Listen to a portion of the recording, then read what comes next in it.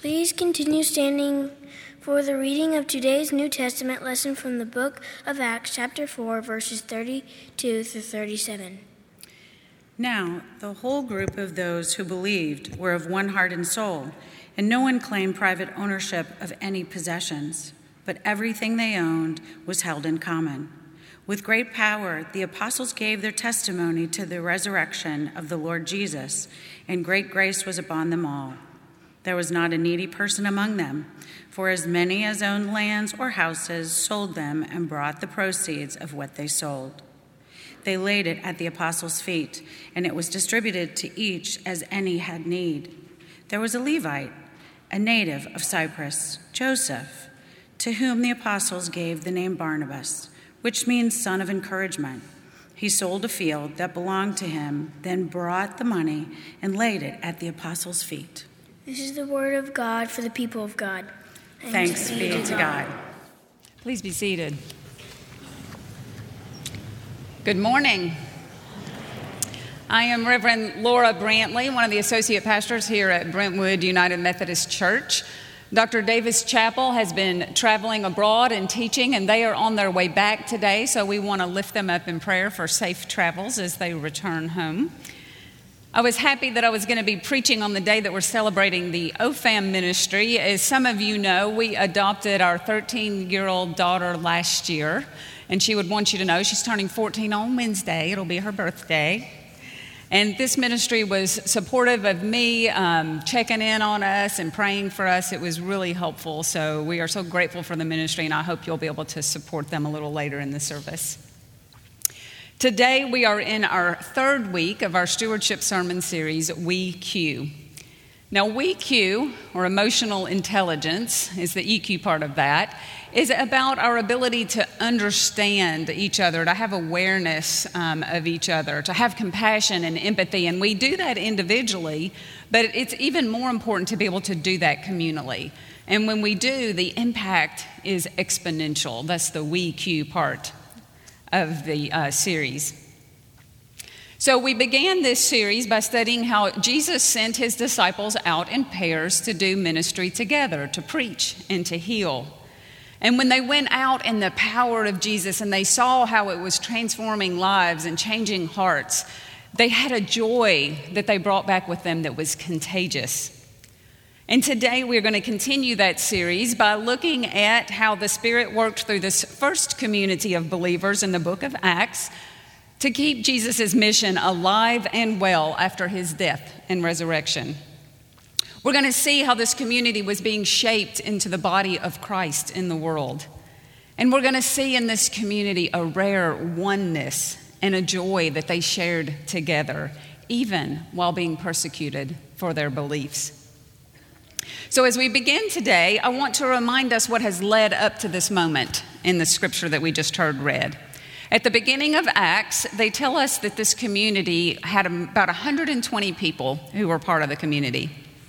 And early on in chapter 1, verse 4, it says that they were all united in their devotion to prayer.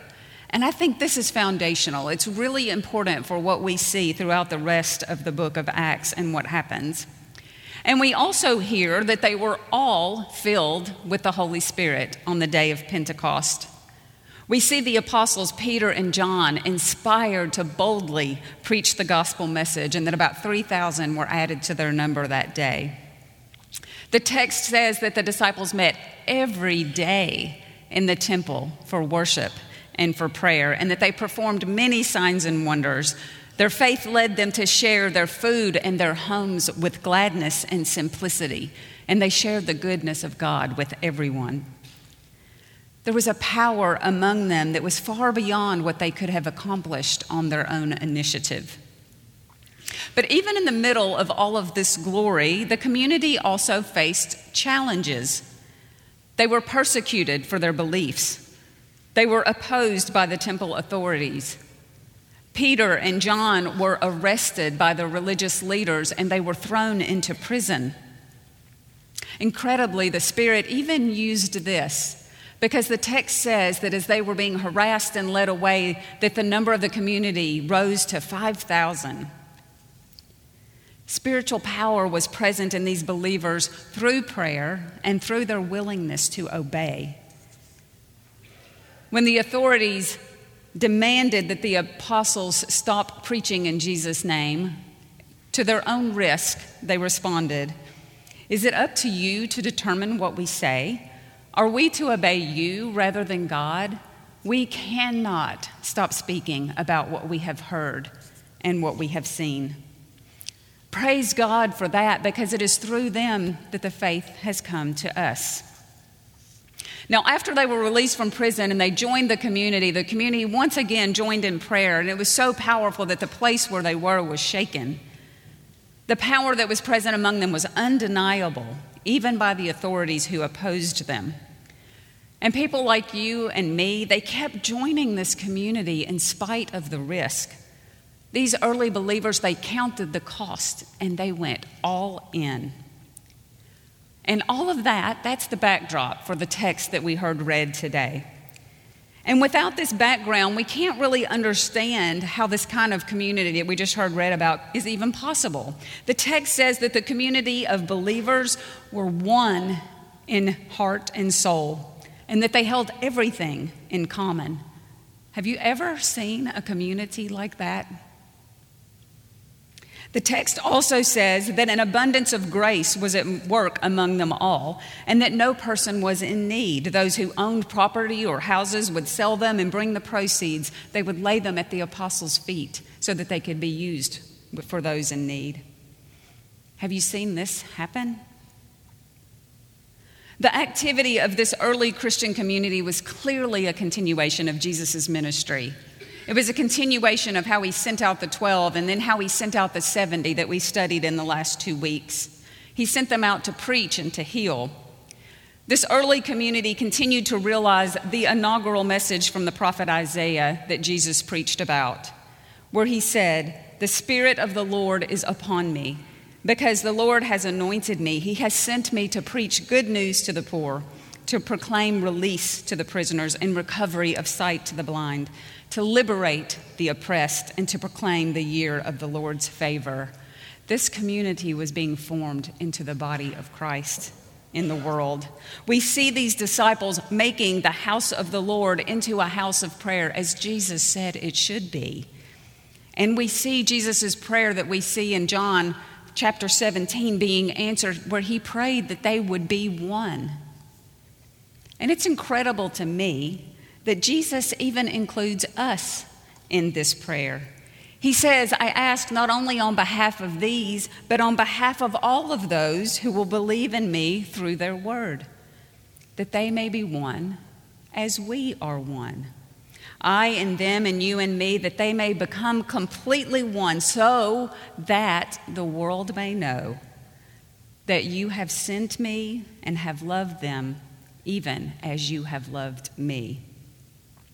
Folks, I want to suggest that what we see happening in today's text is not just a historical description. It is a beautiful image of who we are called to be today. When we hear that this community was one in heart and soul, let's remember that it was no easier for them then than it is for us today. This early community, we know, was formed in part through Pentecost, and that there were people from all different nations present. They all had different ethnic backgrounds and ideological attitudes and worldviews, and they were made of the same human flesh that you and I are made out of. Yet, God made them one. And we should rejoice in this, because in the face of our own weakness, that gives us hope in our future, because we see what God has done in the past. What we see happening in this community is not possible aside from God. It cannot be derived from human wisdom or human power. It cannot be achieved through hard work or through sheer willpower. It is only possible through the power of the Holy Spirit found in the name of Jesus, and it only comes through our putting our trust in Christ and submitting ourselves to obedience. We see this kind of submission in Barnabas, who the text says was a man of exceptional faith. Barnabas was one of the first examples of selling property and providing for the needs of the community.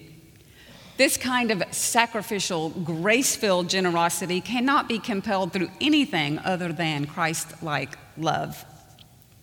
I wonder, have you ever seen anything like that happen today? Well, I have. Let me share a story with you. Most of you have heard about our transitional recovery home for women, Healing Housing. We have 2 homes in Williamson County. They're right beside each other, and they house up to 14 women who are working together on their recovery.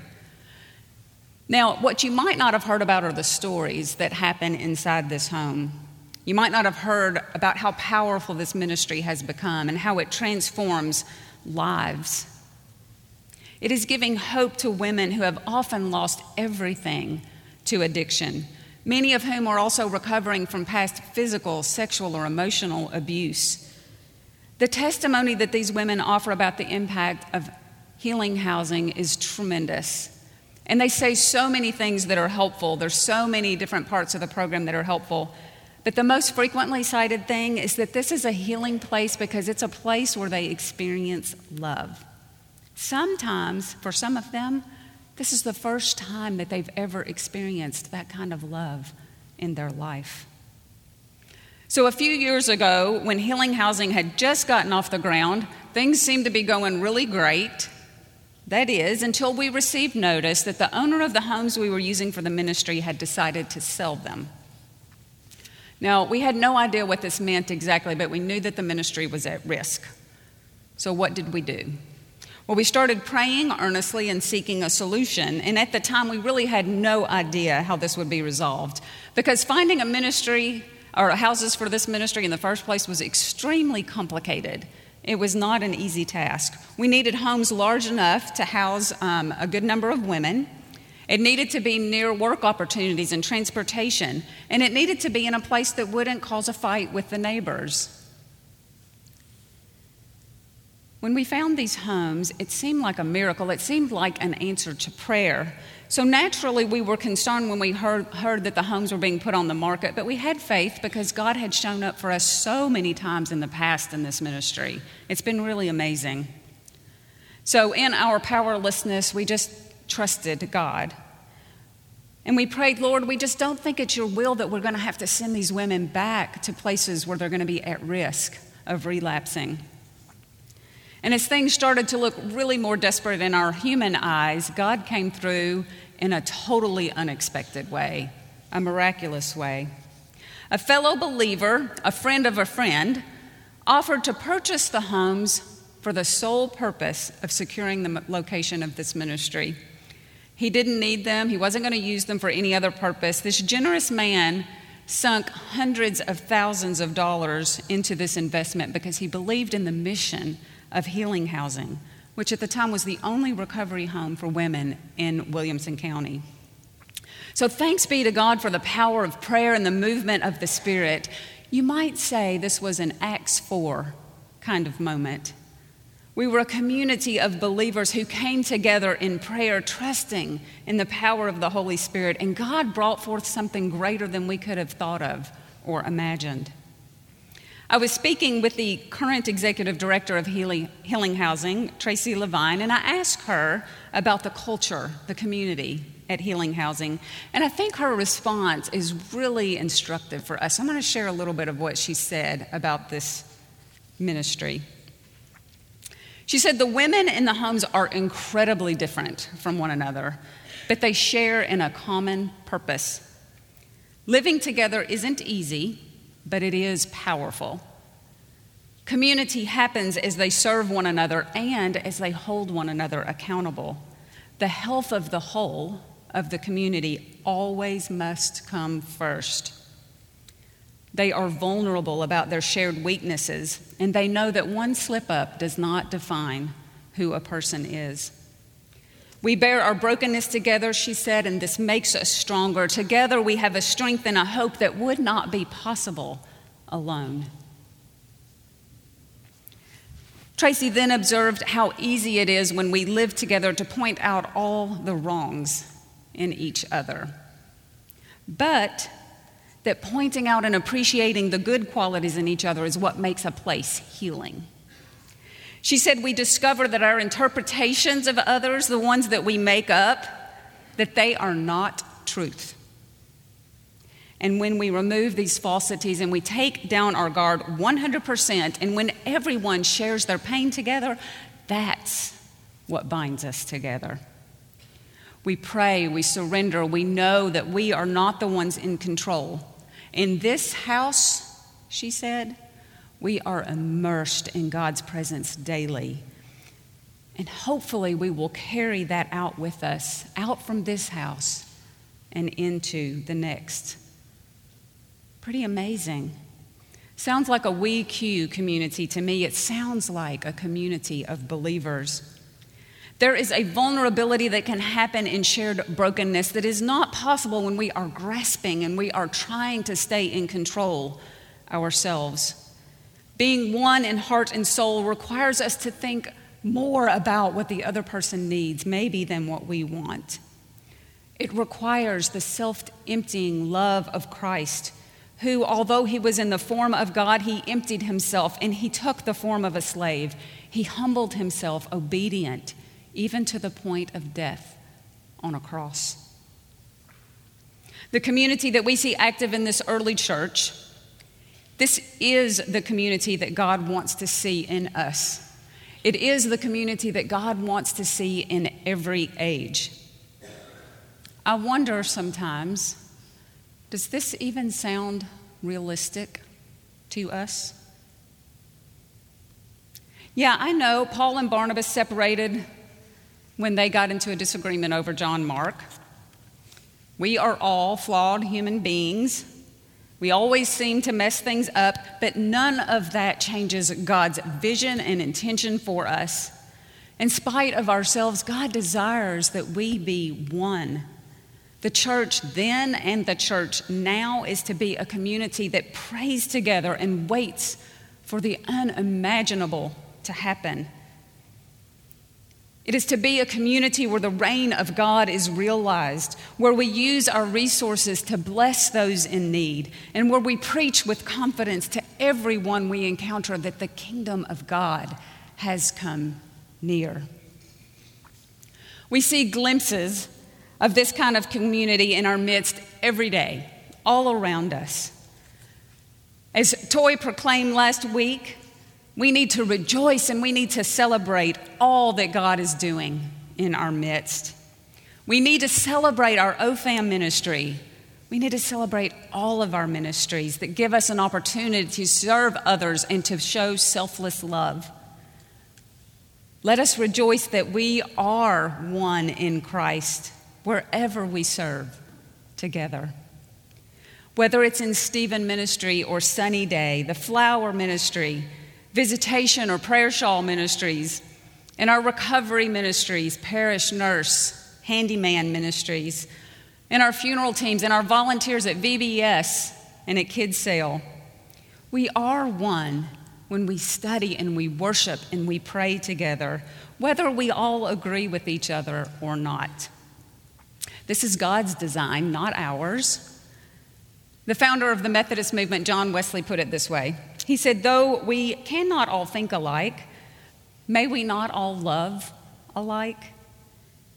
May we not be of one heart, though we are not of one opinion? Without a doubt, he said, we may.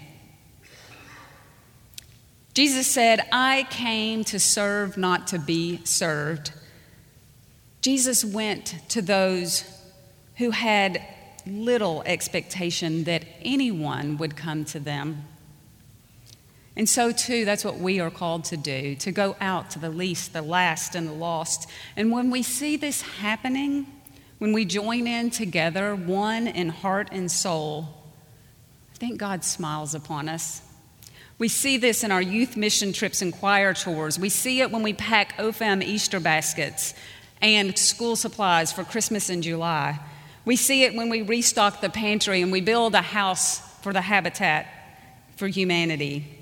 We see it in Room in the Inn and Rise Against Hunger, in our benevolence ministry and disaster recovery, through healing housing and Harvest Hands. We see it across the globe. We see it in South Africa and Mexico and in Honduras and in the Middle East. and in North Africa. And I could just go on and on. It is in the going, church, that we are one. The power of God is using us, church. In all of our sin and brokenness is using us because we all love Jesus and we're all doing our best to follow him. This, I believe, pleases him. In that prayer in John 17, let's remember that Jesus prayed for us too. That's a pretty humbling and a pretty empowering thought. Friends, we are the church, and the world needs the church. May we know that God, who is at the beginning of all things, who is now and ever shall be, is at the helm. The resurrection power that birthed the church is the power that continues it. Nothing less and nothing more, and nothing, not even the gates of hell, can stop it. Let's believe and embody this truth in the fullness that God intends. May it be so. Amen.